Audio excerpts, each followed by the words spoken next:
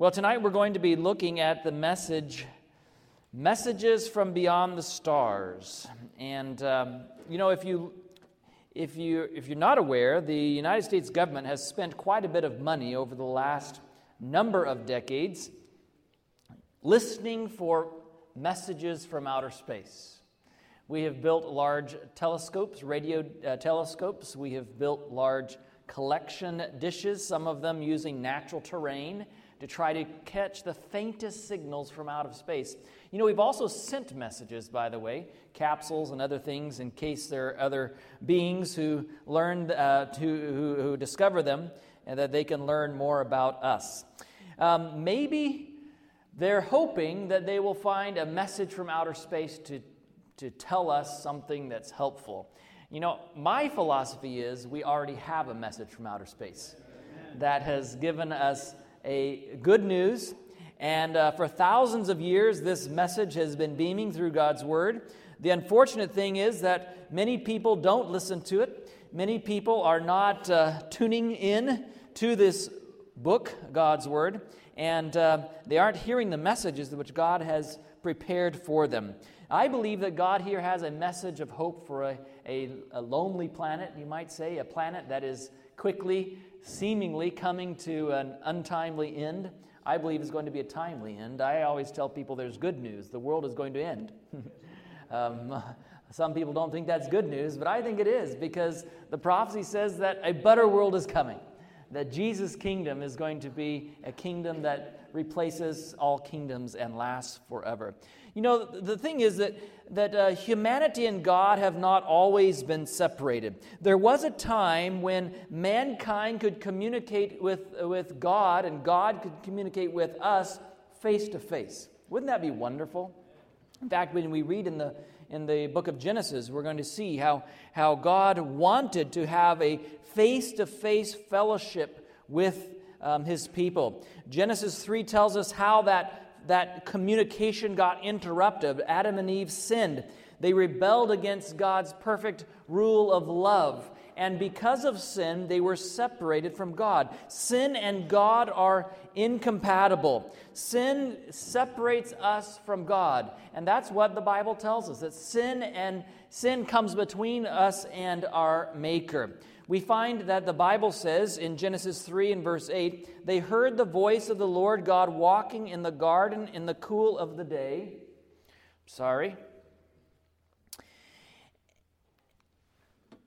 They heard the voice of the Lord God walking in the garden in the cool of the day, and Adam and his wife hid themselves from the presence of the Lord God amongst the trees of the garden.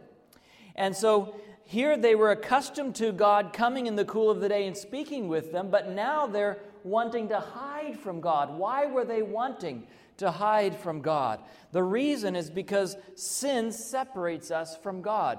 The prophet Isaiah tells us this in Isaiah 59 and verse 2, "But your iniquities have separated you from your God, and your sins have hidden His face from you." So it's not that God doesn't still love mankind. Don't you agree with me? God still loves us today as much as He loved Adam and Eve. I believe that. The problem is that He can't communicate with us face to face because of our sins.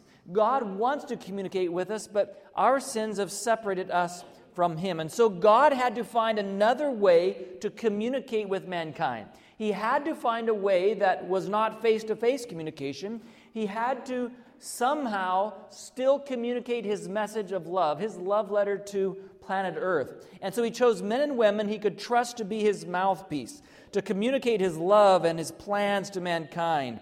Among those He chose, we find in the Old Testament, Moses and Miriam, Samuel and Elijah, Huldah, Deborah, Isaiah, Jeremiah, and many others. Prophets and prophetesses were God's way of saying, I have a message for you. I'm still concerned about you. I love you. I care for you.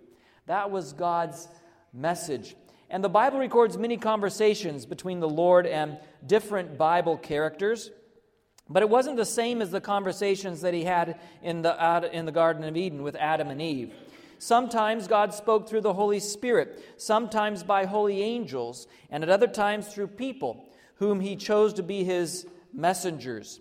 But the most frequent and the most common channel of communication which God has had with His people is the channel of prophets and prophetesses, men and women who communicated for God His message, men and women who spoke for God at the moving of the Holy Spirit. And Amos tells us this in Amos chapter 3 and verse 7. He says, "Surely the Lord God does nothing unless He reveals His secret to His servants, the prophets." So God doesn't try to keep any secrets from us. Aren't you glad that God is not a God who just tries to keep everything good to Himself?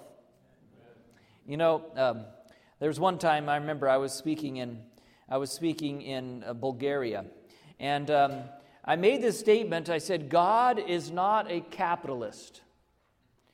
And all these people in this former Soviet, communist economy, their jaws sort of dropped, and they weren't sure where I was going with that.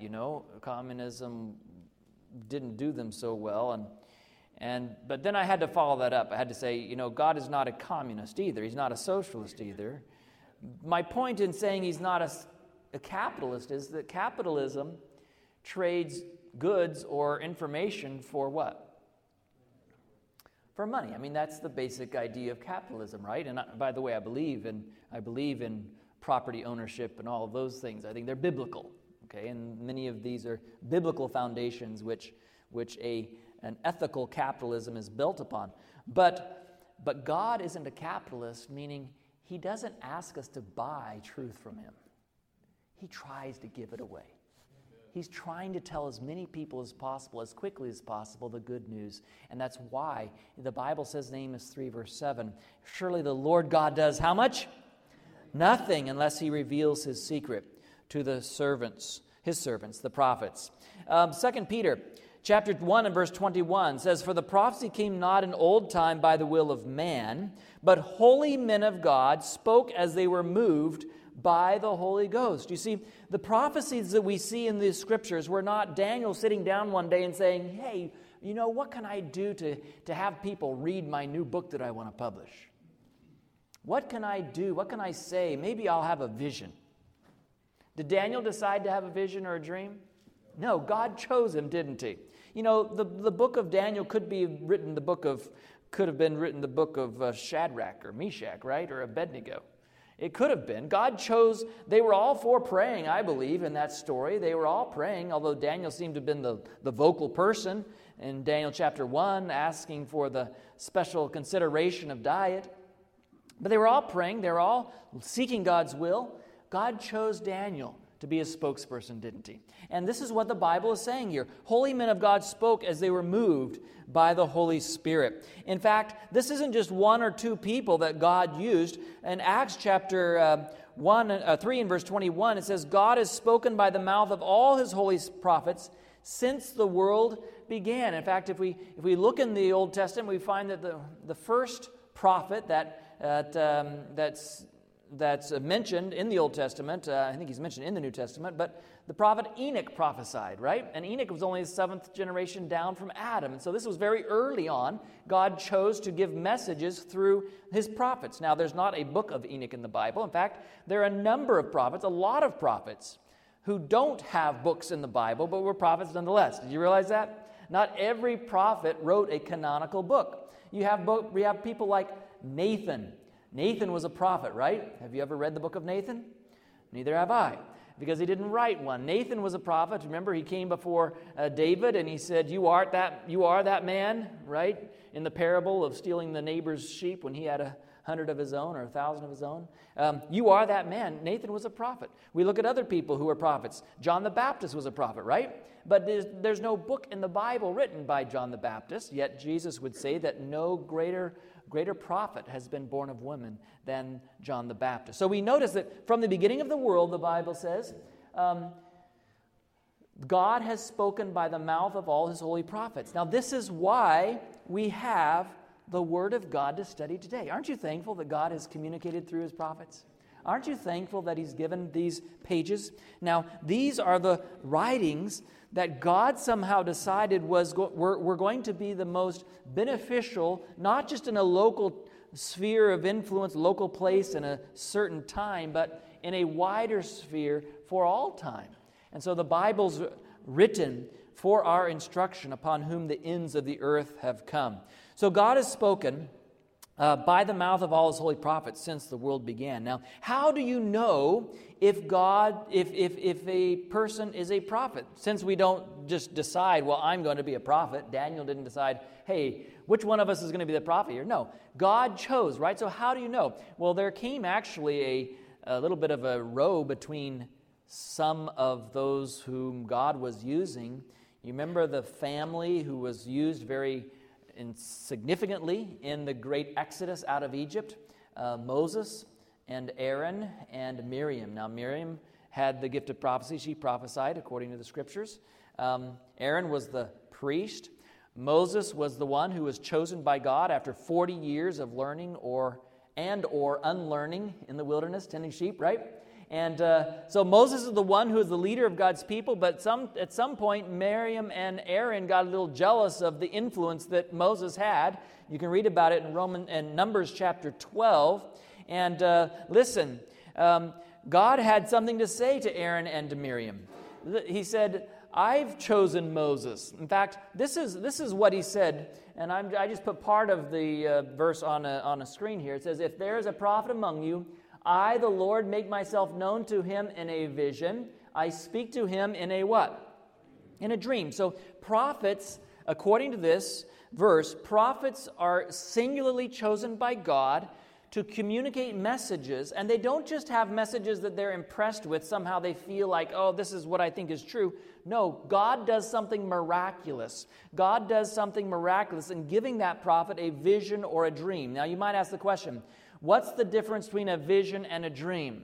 And the answer is, in a dream, you're asleep, and God gives you the message. It seems to be what happened with Nebuchadnezzar in Daniel chapter 1 and Daniel in Daniel chapter 2, right? In a vision, however, we look on further in the book of Daniel, and he doesn't use the word dream, he uses the word vision. And there's a number of things that happen. It seems as though they're going about the activities of their daily life. He says, I was in the palace at Shushan by the river. You know, he's just going about the daily life, and I was taken in vision. And there's a number of characteristics that we see in the Bible. We won't take time to go into all of these, but a prophet in a vision, Daniel repeatedly says, there was no breath left in me. There's no breath left in me. Very interesting. There are miraculous characteristics, supernatural characteristics of a vision. And the reason is that God wants to let people around know that he is doing something, that he is giving that prophet a vision. Does that make sense? I mean, after all, let's suppose, and we're going to talk a little bit more about modern day prophets as we go along, but let's suppose someone in this room were to say, I have the gift of prophecy. God speaks to me directly. Now, there's going to be a couple of tests to see, but one of the evidences that you do have the gift of prophecy, assuming that you fit the other tests, is right here on the screen. God actually speaks to you in visions and dreams. Now, dreams are hard to verify. I could say I dreamed anything, but a vision isn't hard to verify because of the way God in public might give a vision. It's interesting, this passage goes on and he says, not so with my servant Moses. I speak to him face to face, because he had that relationship with God. Moses was not an ordinary prophet, friends. Moses was someone who had a singular relationship with God. From the burning bush and to Mount Sinai, Moses had a significant experience with God. The Bible is the product of the ministry of these prophets. And so all the authors of the New Testament, Matthew and Mark and Luke and John and Paul and James and Peter and Jude, they all were part of that plan. They all, you could say, had the gift of prophecy. Now, what does that mean? Does that mean that a certain prophet, once you have the gift of prophecy, that you're infallible, that everything you do, that your groceries you buy, none of them are rotten, and everything you do is just perfect? Is that what it means? No, it doesn't even mean that everything you say. In fact, we can look in the Bible and see examples of people who were prophets who gave messages that weren't God's message. But this is the thing. When they made a mistake, God sent them back and told them to correct it. You remember the story of David when he wanted to build the temple? And Nathan the prophet said, sure, go ahead. Well, that wasn't what God's will was. And so God stopped Nathan and said, no, you need to go back and tell him it's not for him to build the temple. He can prepare, but it's his son that will build the temple. So the neat thing about a prophet is not that they have the infallibility of God himself. The neat thing about the prophet is that when they speak something that's of spiritual significance, if it were to be wrong, God would correct it. And that's why when we have the New Testament books, they harmonize, they agree. Because God is a God who was inspiring these prophets. That doesn't mean that every single detail of every story is going to be exactly the same. You know that one gospel writer says that there were 2 demoniacs, and another gospel writer says there was 1 demoniac. And some people have criticized the scriptures and said, well, the Bible can't be true because there couldn't have been 1 and been 2. It couldn't have. Well, I have an explanation for that. I think one of the gospel writers turned around first and took off running and didn't see the second one when he came over. And his story was that was... actually, Mark probably wasn't even there, so he's hearing it from someone else. But does it matter? This is what's important. Does it matter? Does it matter whether there's 1 or 2? Listen, the story doesn't fall or rise on the fact of there was 1 or 2 or 10. The story is that Jesus cast the demons out, and he was conqueror, right? And it's not going to affect our salvation if there's 1 or if there were 2. See? And so if it had been something that was very important, because I believe all the Gospels are inspired, God would have corrected it and made sure that we have that in good form for us today. There were others during the New Testament times who had the gift of prophecy as well. Simon, Agabus, Barnabas, Anna, the deacon Philip. We talked about him the other day. Philip had 4 daughters which prophesied. All were instruments God used to reveal his will and to encourage the early Christian church. Of course, the greatest revelation of God's love for mankind came through Jesus, didn't it?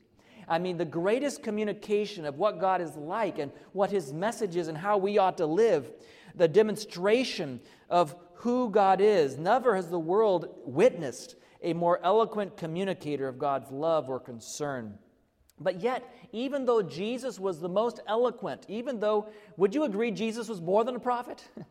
I mean, he was the Son of God, friends. He was the eternal Son of God. He was the one who was in the beginning with God, and he was God. All things were made by him, and without him was not anything made that was made. And yet people still rejected it. Isn't that amazing? Can you imagine a perfect communicator coming with a perfect message, God himself, and yet people still reject it? Does that make you wonder? Does it make you wonder sometimes how it might be easy for you and me to reject truth too? I mean, really, Jesus himself came. The great communicator, the great Savior, the Redeemer. He never made a mistake. He never acted selfishly. He never spoke out of turn, and yet people still rejected his message. It tells me, friends, that you and I need to make sure our hearts are open before the Holy Spirit, that he can show us, to make sure that we don't reject the truth. If the people in Jesus' day would reject it from Jesus himself, how much more maybe likely might we be 2,000 years later to reject it from lesser messengers, or from not studying it for ourselves in God's Word. So when Jesus returned to heaven, after being rejected by mankind, what then? What happened to the gift of prophecy after Christ returned to heaven and all of his disciples died?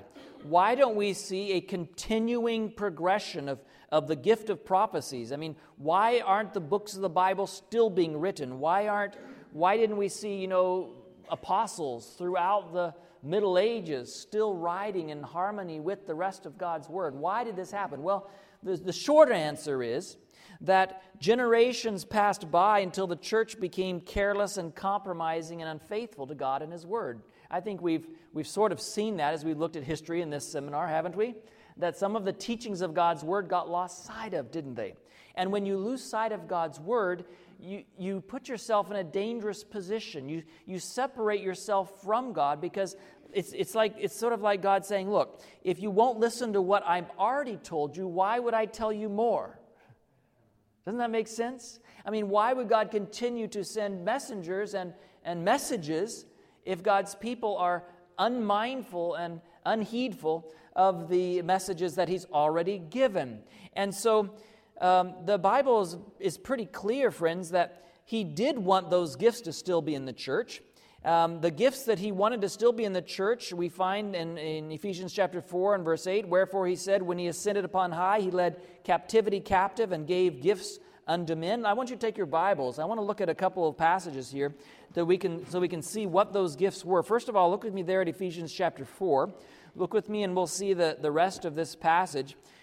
When He ascended upon high, so that's when He left His church behind, He led captivity captive and He gave gifts unto men. Now, what were those gifts that He gave unto men? We'll start reading in verse 11. Ephesians chapter 4 and verse 11. And this is what the Bible says. And He says He gave some, what? Apostles. And some, what? Prophets. And some evangelists. And some pastors and teachers. Now, why did He give them? Verse 12 says, for the perfecting of the saints, for the work of the ministry, for the edifying of the body of Christ. Now, what was the goal of giving them? I think we can agree from verse 12 that we still need that, right? The work of ministry, the edifying of the body of Christ. And this is how long He would give it for or until. Verse 13, till we all come in the unity of the faith and of the knowledge of the Son of God unto a perfect man, unto the measure of the stature of the fullness of Christ. Let me ask a question. Are we there yet? No. So to me it makes sense reading this Bible passage that the gifts which God gave, He gave some apostles, some prophets, some evangelists, some teachers, some pastors and teachers. He gave these gifts for the perfecting of the body of Christ until we all come in the unity of the faith. Verse 14, that we henceforth be no more children tossed to and fro and carried about with every wind of doctrine by the sleight of men and cunning craftiness, whereby they lie in wait to deceive. But, he says, verse 15, speaking the truth in love, may grow up into him in all things, which is the head, even Christ. So the whole point of all of these gifts, whether it's the gift of apostleship, whether it's the gift of prophecy, whether it's the gift of evangelism, the gift of pastoral care or of teaching, the point of the gifts is to help us to become more like Jesus Christ, to point our eyes to our Savior. I want us to be very clear there. When we see these gifts, those gifts were not meant to elevate the person that received the gift. Those gifts were meant to elevate Jesus Christ. Speaking the truth in love may grow up into Him in all things, which is the head, even Christ. That's the goal. Now, let's look at 1 Corinthians, chapter 12. Second passage here. We're going to read about the gifts. 1 Corinthians chapter 12, and we'll begin reading with verse 28. 1 Corinthians chapter 12 and verse 28. And we're going to see what Paul says to those in Corinth about the gift. And by the way, well, we won't get into that. This is a fascinating passage. 1 Corinthians chapter 12, 13 and 14. 12 is speaking about gifts. 14 is speaking particularly about one of the gifts, the gift of tongues, and how it was being used in the Corinthian church. And chapter 13, what do we know chapter 13 as? The love chapter, right? 1 Corinthians 13. It's sandwiched right between these two discussions of gifts. And there's a reason for that. Let's read verse 28. And God has set some in the church, first what? Apostles, secondarily prophets, thirdly teachers, after that miracles and gifts of healings, helps, governments, diversity of tongues. Are all apostles? He's asking a rhetorical question. What's the answer? Are all prophets? No. Are all teachers? No. Are all workers of miracles? No. We don't all have the same gifts. We have to respect each other with the gifts that they have and that we have. Have all the gifts of healing, do all speak with tongues, do all interpret, but covet earnestly the best gifts, and yet I show unto you a more excellent way. It seems as though some in Corinth had come to say, well, I have this gift, I have that gift, I'm doing this for the church, I think you should be doing this for the church, I think that's the way everyone should be, and that's the way it tends to be, isn't it? When we don't understand spiritual gifts, we tend to think that everyone else should do things we do, that they should be the same as we are. And spiritual gifts tells us, no, you're given different gifts, right? And what's even more important than how well you do your gift? Or well, how many gifts you have? What's even more important? Though we speak with the tongues of men and angels and have not charity, agape love, that's unconditional love. We've become just an annoyance, a sounding gong or a tinkling cymbal, right? We're just a nuisance. And so right here in the middle of this discussion of gifts, Paul says, look, this is only important. It's only relevant as we understand the character of God, who is a God of love. And these gifts are given to us to show God's character of love to others, to reveal Him, to uplift Him. It's certainly not to uplift us. And we asked the question earlier, why did the Christian church start to not have as many manifestations of some of these gifts? And one of the answers we could find in Lamentations chapter 2 and verse 9. This is God's answer, it's not mine, but notice what it says here. The law is no more, and her prophets no longer find visions from the Lord. Do you think that maybe when we forget what God has already told us, He stops to give us more messages? I believe that's what we see happening in church history. As the early church adopted pagan rites and practices and discarded fundamental truths of the Bible, probably not always intentionally, but simply drifting away from them, one by one the spiritual gifts that God gave to the church were withheld. During the time of the church's apostasy, sometimes we call them the Dark Ages or the Middle Ages, Bibles were chained to monastery walls. In general, they were written in ancient languages such as the Hebrew and the Greek and the educated language of the day, which was Latin. But normal people, common people, if they could read it all, they couldn't read those languages. And so people didn't have the Bible. In fact, the Bible was forbidden. People could not have the Bible. And if they did have the Bible, and if they were caught with a Bible or even a portion of the Bible, they would often suffer for it, even giving their lives to have a portion of the Scriptures. One of my favorite parts of church history is the story of the Waldenses. The Waldenses were a people who lived up in northern Italy in the Piedmont valleys between Italy and France today. But in those days, that territory switched hands frequently, from the French to the Italians to the Duke of Savoy or the House of Savoy. And the Waldensian people, very interestingly enough, they had early obtained a copy of the Scriptures in their own language, in the mountain language, you might say. And they guarded this very preciously. In fact, there's evidence that part of Italy, they never completely came under the influence of the Bishop of Rome, who was trying to have everyone sort of uniform in their beliefs and practices. The Waldensians, for example, they refused to go to Mass and confess their sins to a priest.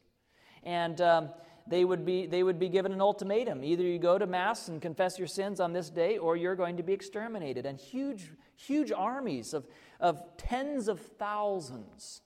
And this extended all the way up into the 1700s. I mean, from about 1200 to about 1700, 500, almost 600 years they resisted. Tens of thousands of armies would come marching into their valleys, and over, most of the time, God protected them through a fog that came, through snow that came. There's so many stories, and you can still go in those valleys and see the way they lived and the trails they had through the mountains and the stone houses that are still out there in the countryside. It's just an incredible place. But one of the things that they did is they taught people to memorize the Bible. Because when they left the protection of their valleys, they couldn't take a Bible with them. But if it was in their head, they could.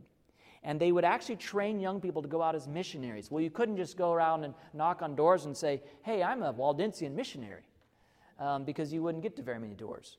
And so they would train them to be peddlers. They'd go and sell, copperware or whatever goods they could sell, and they'd make their living as they were doing that. But when they found someone they could sort of turn the conversation towards spiritual things, and they found that they might be interested in the truth of God's Word, they could always just write out some verses of John chapter 3 or Matthew chapter 7 or whatever it was because they had memorized it. And even still, for 600 years, the Waldensians trained and sent out people all over Europe. 50% of them never returned alive. They were captured, they were caught spreading God's word, which was illegal. Friends of mine tonight, would you do it if it was illegal? Would you do it if it was going to cost your life? It's an amazing sacrifice that these people went through.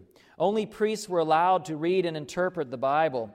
And a few Christians remained faithful despite the persecution. They planted the seeds of the Reformation long before Wycliffe and Luther and Huss and Jerome. Martin Luther and John Calvin, when they came and the magisterial Reformation began, they translated the Bible into the German language, into the French language. This caused a greater desire for God's Word, and people began to diligently study the Scriptures, and a great awakening resulted. About this time, there came into being a new religious movement, a group of dedicated Christians who arose within the Reformation, who were from all different types of religious backgrounds, some Methodists, some Baptists, some Presbyterians. Others were searching the Scriptures and praying for light.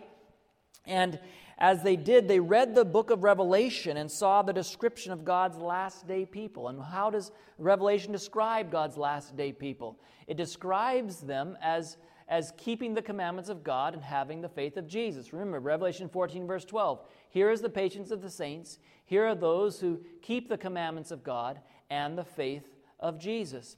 And what we see happening is a group of people began to explore the teachings of the Old Testament Scriptures and the sanctuary message, and they began to understand that God had a message still today speaking to us from God's Word. God's last day people would be keeping the commandments, and they started to understand what those commandments meant. And they were impressed that this involved keeping the Bible Sabbath. And they accepted this memorial of creation and proclaimed the Sabbath truth to the world. Now, you might think that having revived an understanding of keeping the law, remember what Lamentations said? They've forgotten the law and the prophets aren't speaking. You might think that there might be also revival of the gift of prophecy. Wouldn't it be reasonable to expect that God might have something special to say to this generation? Notice what it says in Joel chapter 2, verses 28 and 31. And it shall come to pass afterward that I will pour out my Spirit upon all flesh, and your sons and your daughters shall prophesy, your old men shall dream dreams, your young men shall see visions, before the great and terrible day of the Lord come. Now, what's the great and terrible day of the Lord? We've read about it in Revelation. You can read about it in Revelation chapter 6. The great day of his wrath has come. It's the second coming, right? So before the second coming, there's going to be an outpouring of God's Holy Spirit. Is that what the Bible says? And he says the Spirit's going to speak, and your young men will see visions, and your older men shall dream dreams. So this is a promise that God said would happen. Notice with me in 1 Corinthians chapter 1 and verse 7. He says, so that you come behind in no gift, waiting for the coming of our Lord Jesus Christ, or the Lord Jesus Christ. God's will is that his last day people would have all of the gifts, not be lacking any of the gifts. That's what he says, 1 Corinthians chapter 1 and verse 7. Now remember, Revelation describes God's last day people as having this gift as well. Let's look at it. Revelation chapter 12 and verse 17. And the dragon was angry or wroth with the woman, and went to make war with the remnant of her seed, which keep the commandments of God and have the testimony of Jesus Christ. I want you to just look with me in the book of Revelation chapter 12 right now. I want us to look more carefully at this prophecy.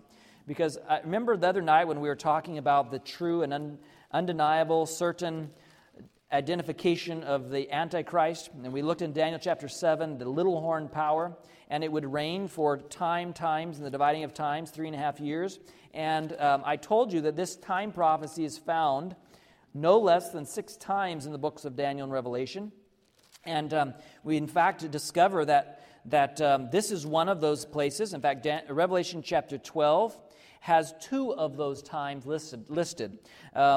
Notice with me, we'll be looking at this a little more tomorrow, so I don't want to get too ahead of myself. Revelation chapter 12 and Revelation chapter 17 describe two women in the book of Revelation, and a woman in Bible prophecies symbolizes a church, a religious movement. And we'll be looking at that more. But notice with me a couple things here.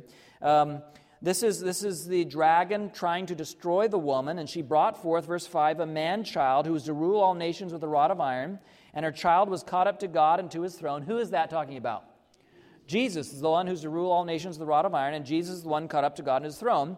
And sometime after that, it says, the woman fled into the wilderness, where she has a place prepared of God, that they should feed her there 1,260 days. In other words, we've talked about how the little horn arose, and it lasted for 1,260 years. Remember that? The 538, the last of those three horns, was uprooted in Daniel chapter 7. And 538, 1,260 comes right down to 1798. 1798, we saw precisely that time was, it's not a coincidence, friends. Napoleon's general Berthier marches right into the Vatican. France has declared that there is no God. There's no God but reason.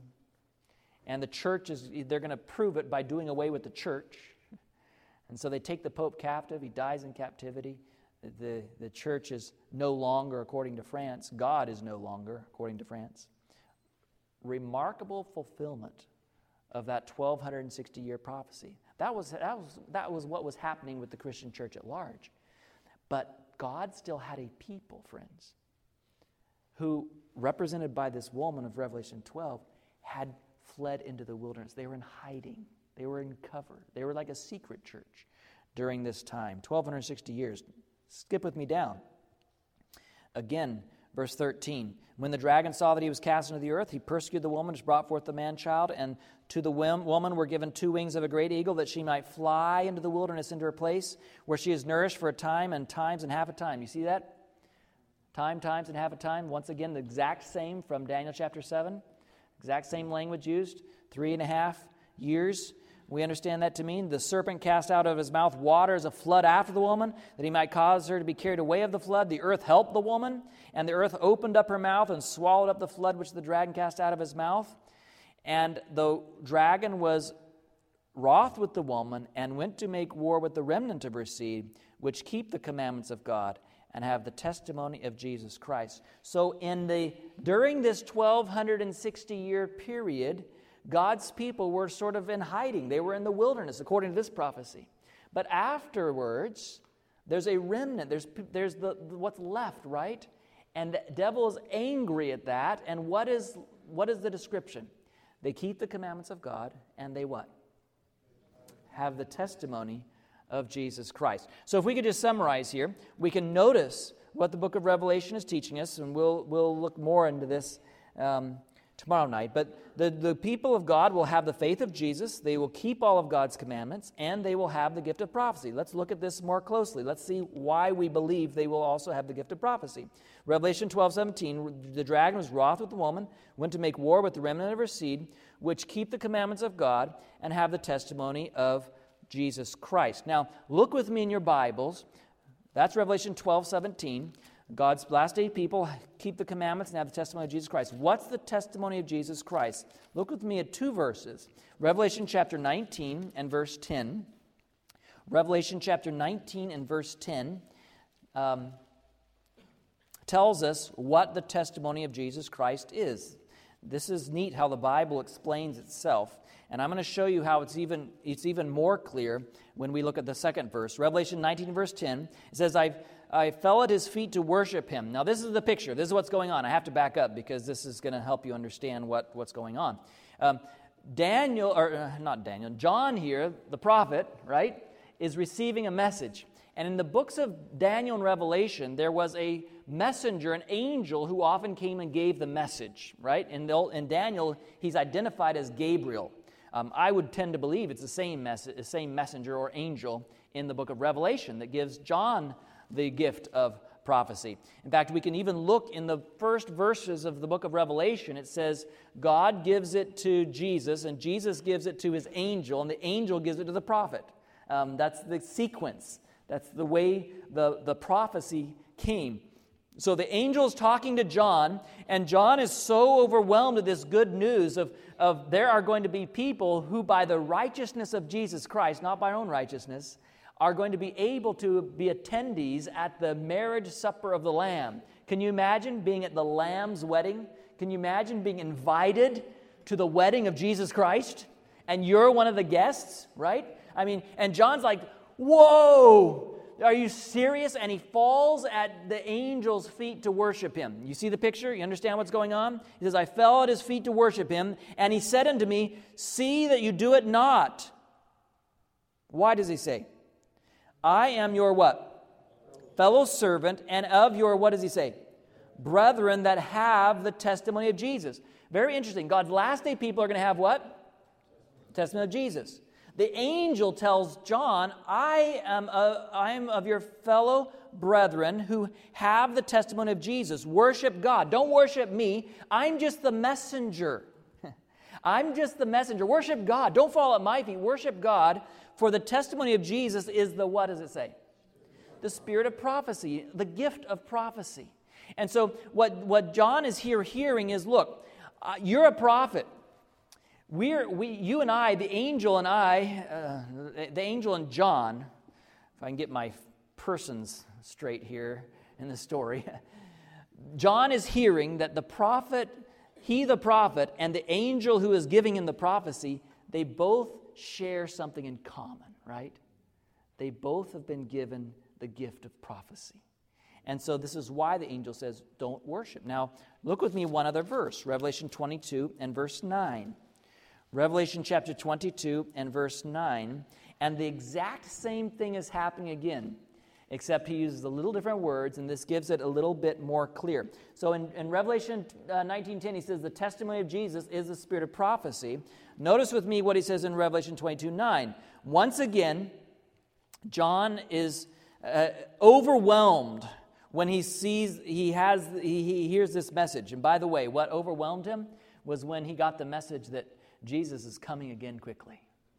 And he fell at his feet to worship the angel, and John hears the same words. See, thou do it not, verse 9, for I am thy fellow servant, and of thy brethren the, what does he say? Prophets, and of them which keep the sayings of this book.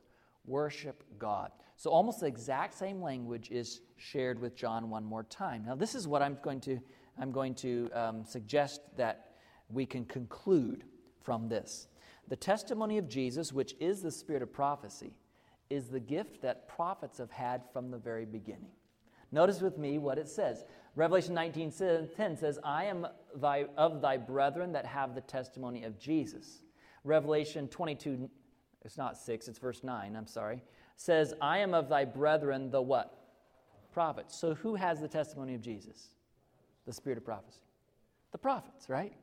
And so this is an enduring gift that John is told, not only have the prophets of the Old Testament had this gift, you, John, have this gift. The angel says, I have this gift. But he's also told that God's last day people will have the gift of prophecy. God's last day people, Revelation 12:17 said, would have the testimony of Jesus, which is the spirit of prophecy. Now, this shouldn't surprise us that God still has a message for these last days. In fact, if you remember, we won't turn there now, but remember we had a study on Matthew chapter 24, and one of the most common prevailing counsels or admonitions that Jesus gives in Matthew 24 is beware of false prophets. Beware of false prophets. Beware of false prophets. Now, this is talking about the last days, right? Matthew 24, the last days, beware of false prophets. Now, this is very simple. If there were to be no prophets, it would have been a lot easier for Jesus just to say, beware of prophets, right? Then you wouldn't have to ask the question, are they true prophets or are they not true prophets? But the reality is that God expected there still to have the gift of prophecy. In fact, he knew this would be a particular identifying characteristic of God's last day church. And so he knew that they would have the gift of prophecy in their midst. So what they needed to be aware of was not prophets, but they needed to beware of false prophets. And I want to tell you, friends, today, as I talk to people, most Christians, many Christians, they aren't being aware or beware of false prophets. They're just afraid of prophets, period. They're just afraid of anyone who says that this might be a message from God. 1 Thessalonians chapter 5. Look with me there. 1 Thessalonians chapter 5, verses 20 and 21. 1 Thessalonians chapter 5, verses 20 and 21. This is a series of very short summary statements which Paul makes as he's writing those in Thessalonica and trying to give them counsel. He says, "Rejoice evermore, pray without ceasing, and everything give thanks, for this is the will of God concerning you." Notice with me verse 19. It says, "Quench not the spirit." Verse 20, "Despise not," what does it say? "Prophesying." But the next verse says what? "Prove all things," and then what? "Hold fast to that which is good." So we ought to test, don't you think? We ought to prove. We can't just accept everything that comes to us and say, "Oh, it must be true because it sounded right. It sounded nice. He had a nice smile on his face when he said it." Does that make it true? It doesn't make it true at all. We have to test it by God's word, don't we? We have to decide. Don't despise prophesying, but prove all things and hold fast to that which is good. By the way, this is a little bit off the subject, but it's one of the discoveries of my lifetime that the Holy Spirit has shown me. I'm not a prophet, by the way, but one of these discoveries that has really impacted my life. The Bible says, "Prove all things, hold fast to that which is good." It does not say, "Prove all things, hold fast to that which you can't disprove." Do you realize there's sometimes a difference? I have people come to me with all kinds of ideas. Well, they tell me, you can't prove that it's wrong. And I have to agree. There's no verse in the Bible that says that idea is wrong. But that's not my burden. You understand? The burden of proof is not on me to prove that it's wrong. The burden of proof is on you to show me that it's right. Prove all things, hold fast to that which is good, right? That's what we, if it's not clear in God's word, we don't need to follow it. Does this make sense? There's so many ideas out there that are sort of a little bit, they have elements of truth in it, and you can't really pin it down and say this is wrong. But the Bible says, "Prove all things, hold fast to that which is good." And so my motto has been, look, I can't necessarily prove it wrong. That doesn't mean it's true. I have to be able to prove it true to know that it's something I should follow. And so God wants us to test the prophets, the messages of the prophets, to see if they are bringing a message from God. Let's look at a couple of tests of a true prophet, all right? If you have your Bibles, let's look at these verses rather quickly. We don't have much time. A true prophet of God, first of all, will speak in harmony with God's word. Isaiah chapter 8 and verse 20. Isaiah chapter 8 and verse 20. This may be one of the easiest and most logical and most obvious, but sometimes people don't think about it. A prophet will speak in harmony with God's word. Isaiah chapter 8 and verse 20, this is what it says. "To the law and to the testimony, if they speak not according to this word, it is because there is" how much light in them? No light in them. So we test a prophet according to the word of God. I want to tell you something very, very, very, very, very important tonight. There is no way that God is ever going to send a prophet who disagrees with what he's already told us. Amen. God is the same yesterday, today, and forever. The way Paul says this in 1 Corinthians 14 verse 32 or so, he says, even the spirit of the prophets are subject to the prophets. In other words, we can't say things that are in disharmony with what the prophets have already said. The spirit of the prophets are subject to the prophets. Isaiah 8 verse 20, "To the law and to the testimony, if they speak not according to this word, it's because there's no light in them." Jeremiah chapter 28 and verse 9. Jeremiah chapter 28 and verse 9, speaking of predictions coming to pass. Jeremiah chapter 28 and verse 9. And this is what the prophet says here. Verse 9. Are you there? Say amen. All right. "The prophet which prophesies peace When the word of the prophet shall come to pass, then shall the prophet be known that the Lord has truly sent him. So what does it say? Predictions should be fulfilled, right? A prophet shouldn't be like Hal Lindsey with about a 5% accuracy rate, right? If a prophet makes a prediction, it should come to pass. That's what the Bible says. That's pretty clear. And now we understand that there are also those prophecies where God is clear that it's conditional, right? Remember Jonah? He was upset because he said Nineveh is going to be destroyed, and it wasn't destroyed. Well, God had already said, look, if I ever speak and I prophesy against this city because of its wickedness, if it turns from its wickedness, it'll live, right?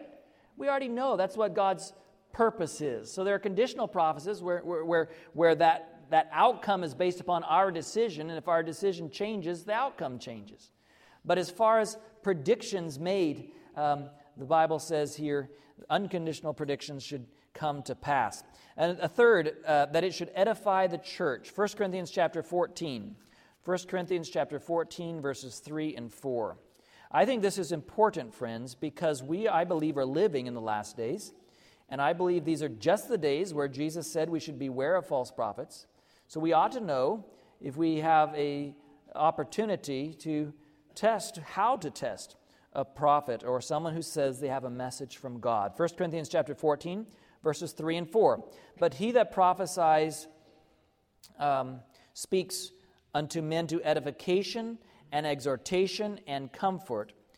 He that speaks in an unknown tongue edifies himself, but he that prophesies edifies the church. And we don't have time to get into this whole story in 1 Corinthians 14, but you imagine if I was up here speaking in Russian and none of you spoke Russian, it might edify me, but it wouldn't edify you, would it?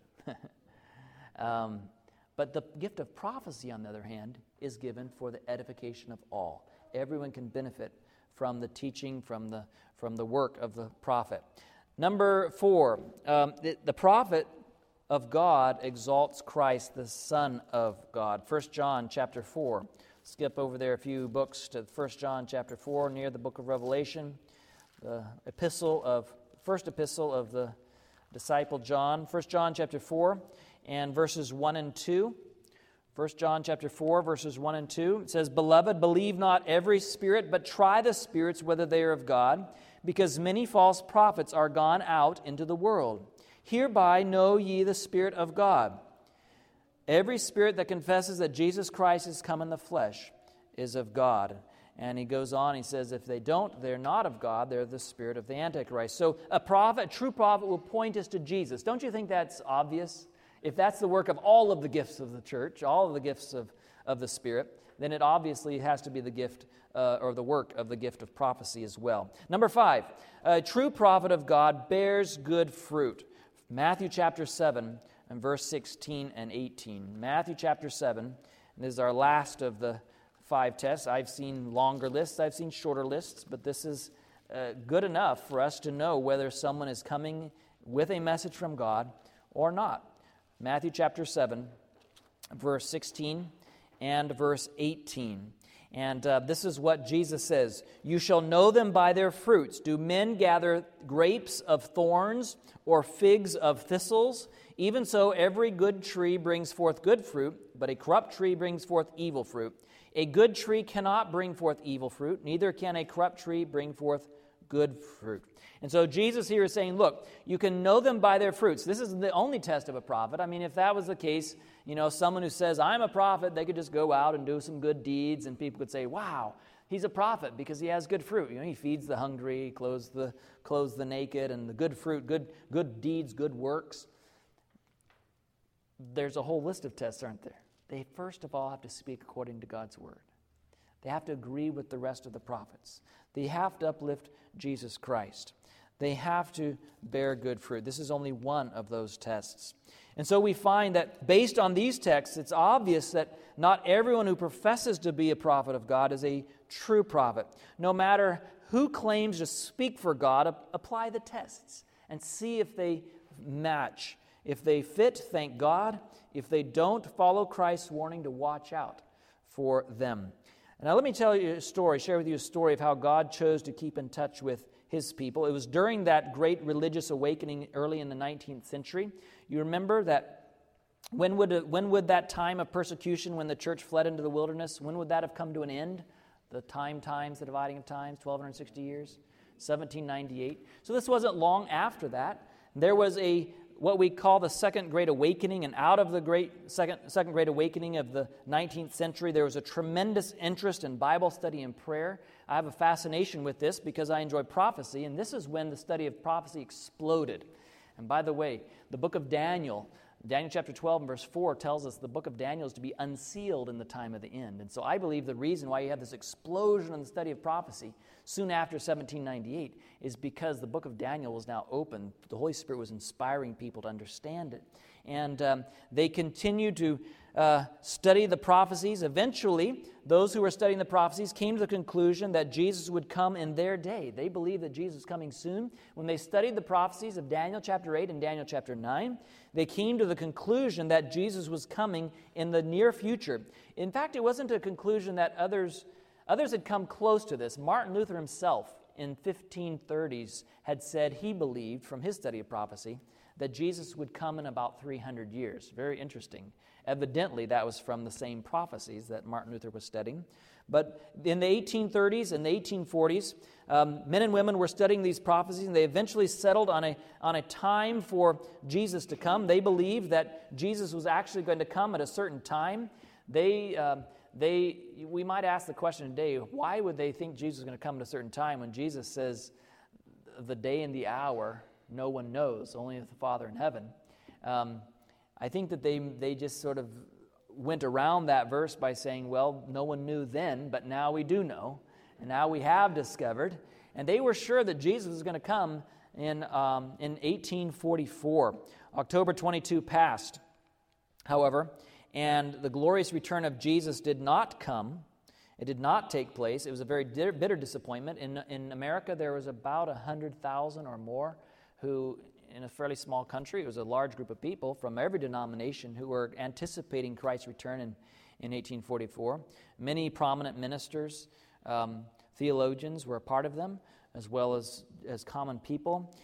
It was a most bitter disappointment when he didn't come, and people ridiculed them. They made fun of them. They scoffed and laughed and misrepresented.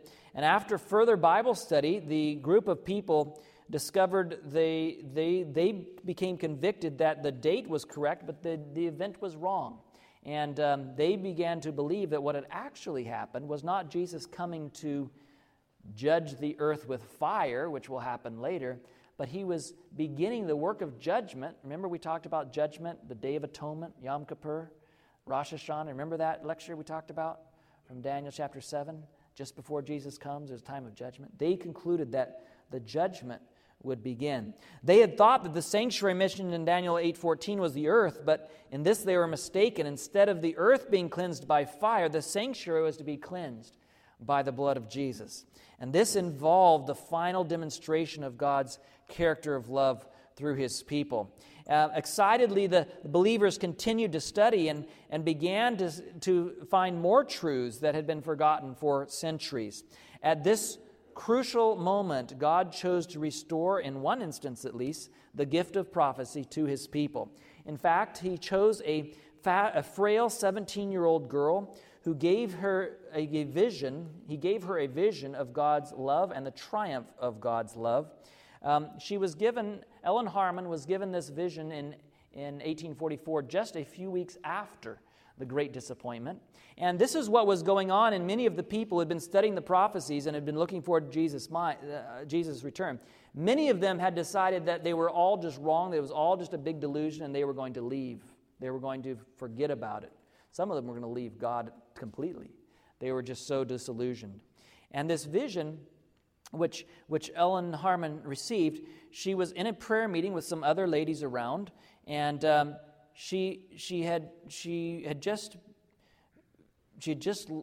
was just learning. She was a very shy person, just learning to pray in public herself. And as she's in this prayer meeting, she has this vision, and she's taken away, and she sees the world. It's like she sees the whole world, and she was looking for God's people in the world, but they weren't anywhere to be found. They weren't there at all. The people that she knew that had been a part of this whole Bible study and prayer and looking forward to the second coming, she couldn't see any of them.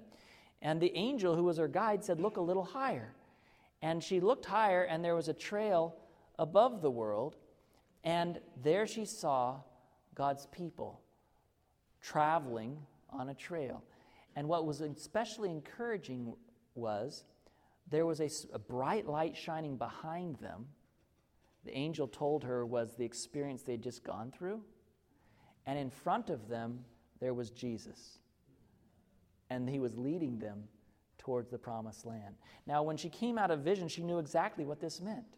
She knew exactly that they were not to be rejecting the message of prophecy that had brought them into an understanding of the second coming and God's word and the prophecies. But somehow, that was a light shining behind them. And yet, virtually every single person she knew, she was positively convinced would reject that message.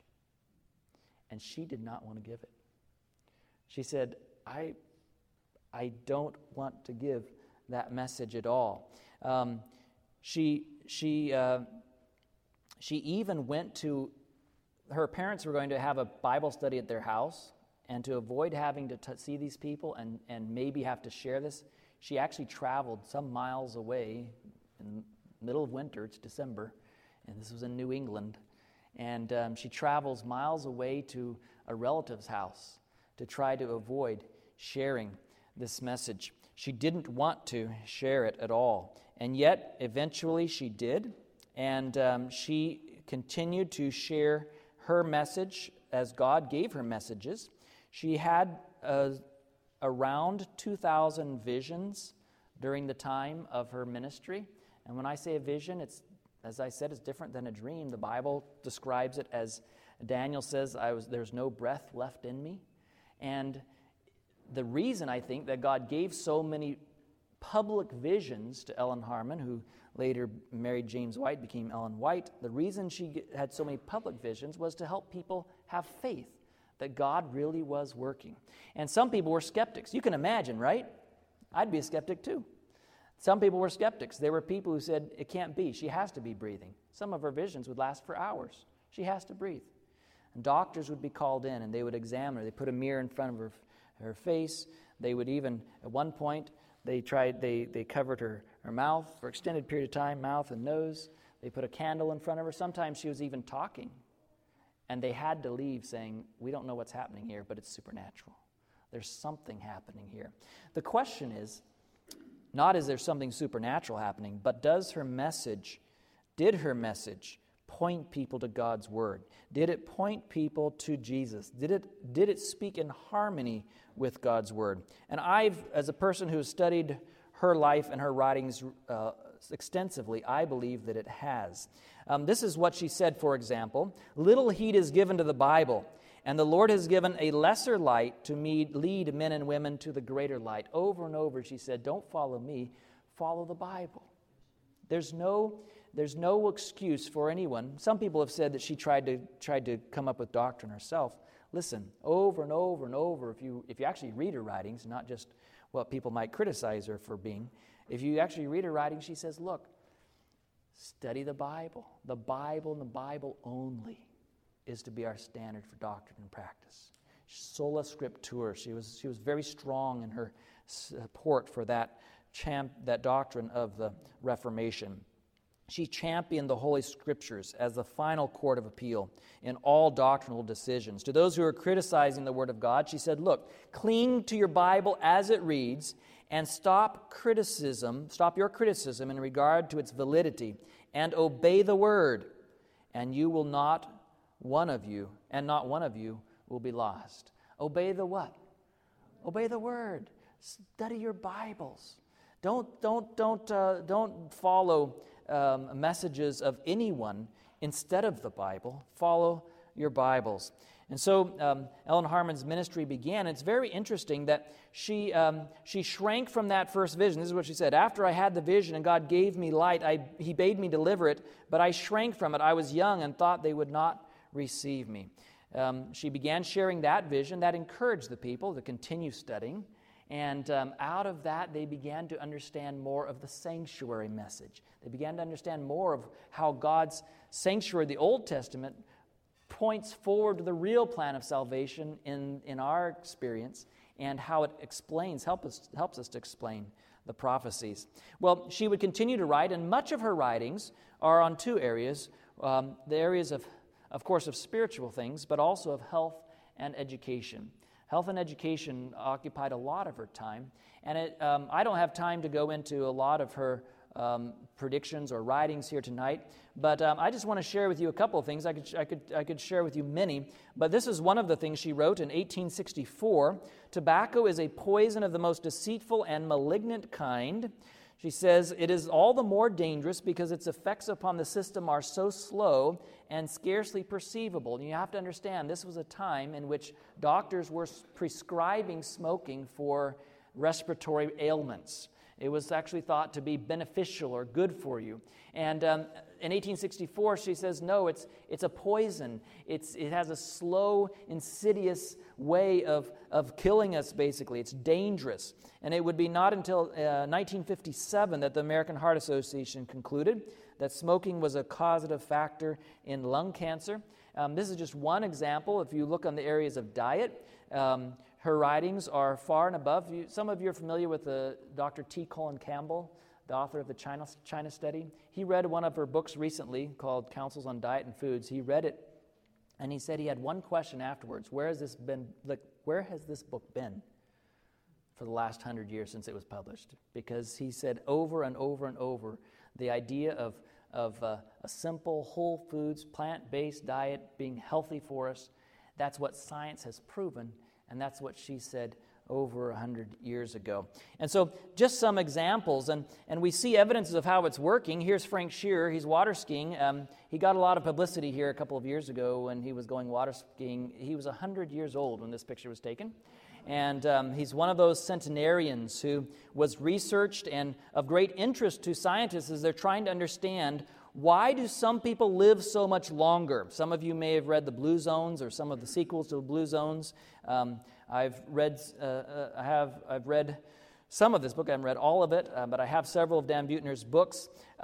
What they discovered was people who followed the principles that had been written 100 years ago, or over 100 years ago, were living longer. Well, you think it might be because they were the right principles? Maybe because God knows how our bodies are built. Here he is water skiing at 100. Here's the National Geographic article on longevity. Again, from some of the same studies that Dan Buettner was writing about. They looked at a number of different places in the world where people live longer than the average population. What's interesting was they looked at Sardinia and a number of different places around the world where people live longer. The average extra life expectancy in most of those cases was only 3 or 4 years. One of those locations was Loma Linda, California, which has a high concentration of Adventists who have historically, to some degree or another, read or at least known of the principles of health that were taught 100 years ago. The Adventists they studied in the research concluded that they lived an average of 10.8 years longer than their people in the society around them. 10.8 years longer. That's a pretty significant difference. And so the National Geographic article looked at exploring some of the reasons why that may be true. And they talked about the strong community of faith. They talked about the health principles. They talked about not smoking and drinking. They talked about the rest day also. That is one of the factors that they suggested might help these people to live longer. Living proof was the high number of centenarians in the study, of people who were still living active, productive, healthy lives well past 100. And why? Because they had benefited from things written, I believe inspired by God, over 100 years ago. Now, that's something for all of us to test and prove for ourselves, isn't it? It's not something that I would want anyone to say, well, if Pastor Clark says that she was inspired and God gave her messages, then she must have. No, I wouldn't want you to do that. I would want you to benefit from those teachings if you can find them to fit the tests that we've already spoken about. But this is what I do know. The Bible says in 2 Chronicles chapter 20 and verse 20, believe in the Lord Jesus Christ, so shall ye be established. Believe his prophets, so shall ye what? Prosper. And so whoever God chooses, and if he chooses additional people to have special messages in these last days, in the future, he can do that, can't he? But whoever he chooses, we ought to follow them. We ought to test them and prove them, and if they're true, it's a true message from Jesus, then we're going to want to hear it, right? It's the testimony of Jesus Christ, actually, is what it says in Revelation, right? The Bible says in Revelation 12:17, the dragon was angry with the woman, wroth with the woman, went to make war with the remnant of her seed, who which keep the commandments of God and have the testimony of Jesus Christ. I like the way it's not called the spirit of prophecy in that verse. Later on, it calls it the spirit of prophecy, right? The gift of prophecy. But the way it says it here, it makes it very clear. This is Jesus speaking to us, right? And if it's Jesus speaking to me, I want to hear it. I think it's pretty clear, very clear, that this is a gift that is still expected to be a blessing to God's people in the last day. And I would just invite you to take special attention to this issue. There's great danger if we follow false prophets, but I think there's great blessing if we follow the messages that God brings to us. And I want to encourage you to do that in your own life. Why don't we bow our heads as we pray? Father in heaven, thank you for this chance to explore again a teaching of the book of Revelation. We've looked at how your people in the last days are described, and they're described as keeping the commandments and having the testimony of Jesus. And we know that this is something for the whole world. It's something for all of your people everywhere. And we just pray that we might do what you've commanded, that we might beware of false prophets, but we might not beware of all prophets, that we would not despise prophesying, that we would test all things, that we would prove all things, that we would hold fast to that which is good. Lord, we thank you that you still love us, that you care for us, that you still give your people messages in these last days, messages that can make us happier and holier and healthier and help us to live better lives reflecting your character. I pray that you'd be with us tonight, that you'd be with each one of us. Lord, we're living, I believe, in these dangerous times when there are false prophets, and I pray that we might heed the warning and that we might receive the blessing. And we thank you for this in Jesus' name. Amen. This media was brought to you by Audioverse, a website dedicated to spreading God's Word through free sermon audio and much more. If you would like to know more about Audioverse, or if you would like to listen to more sermons, please visit www.audioverse.org.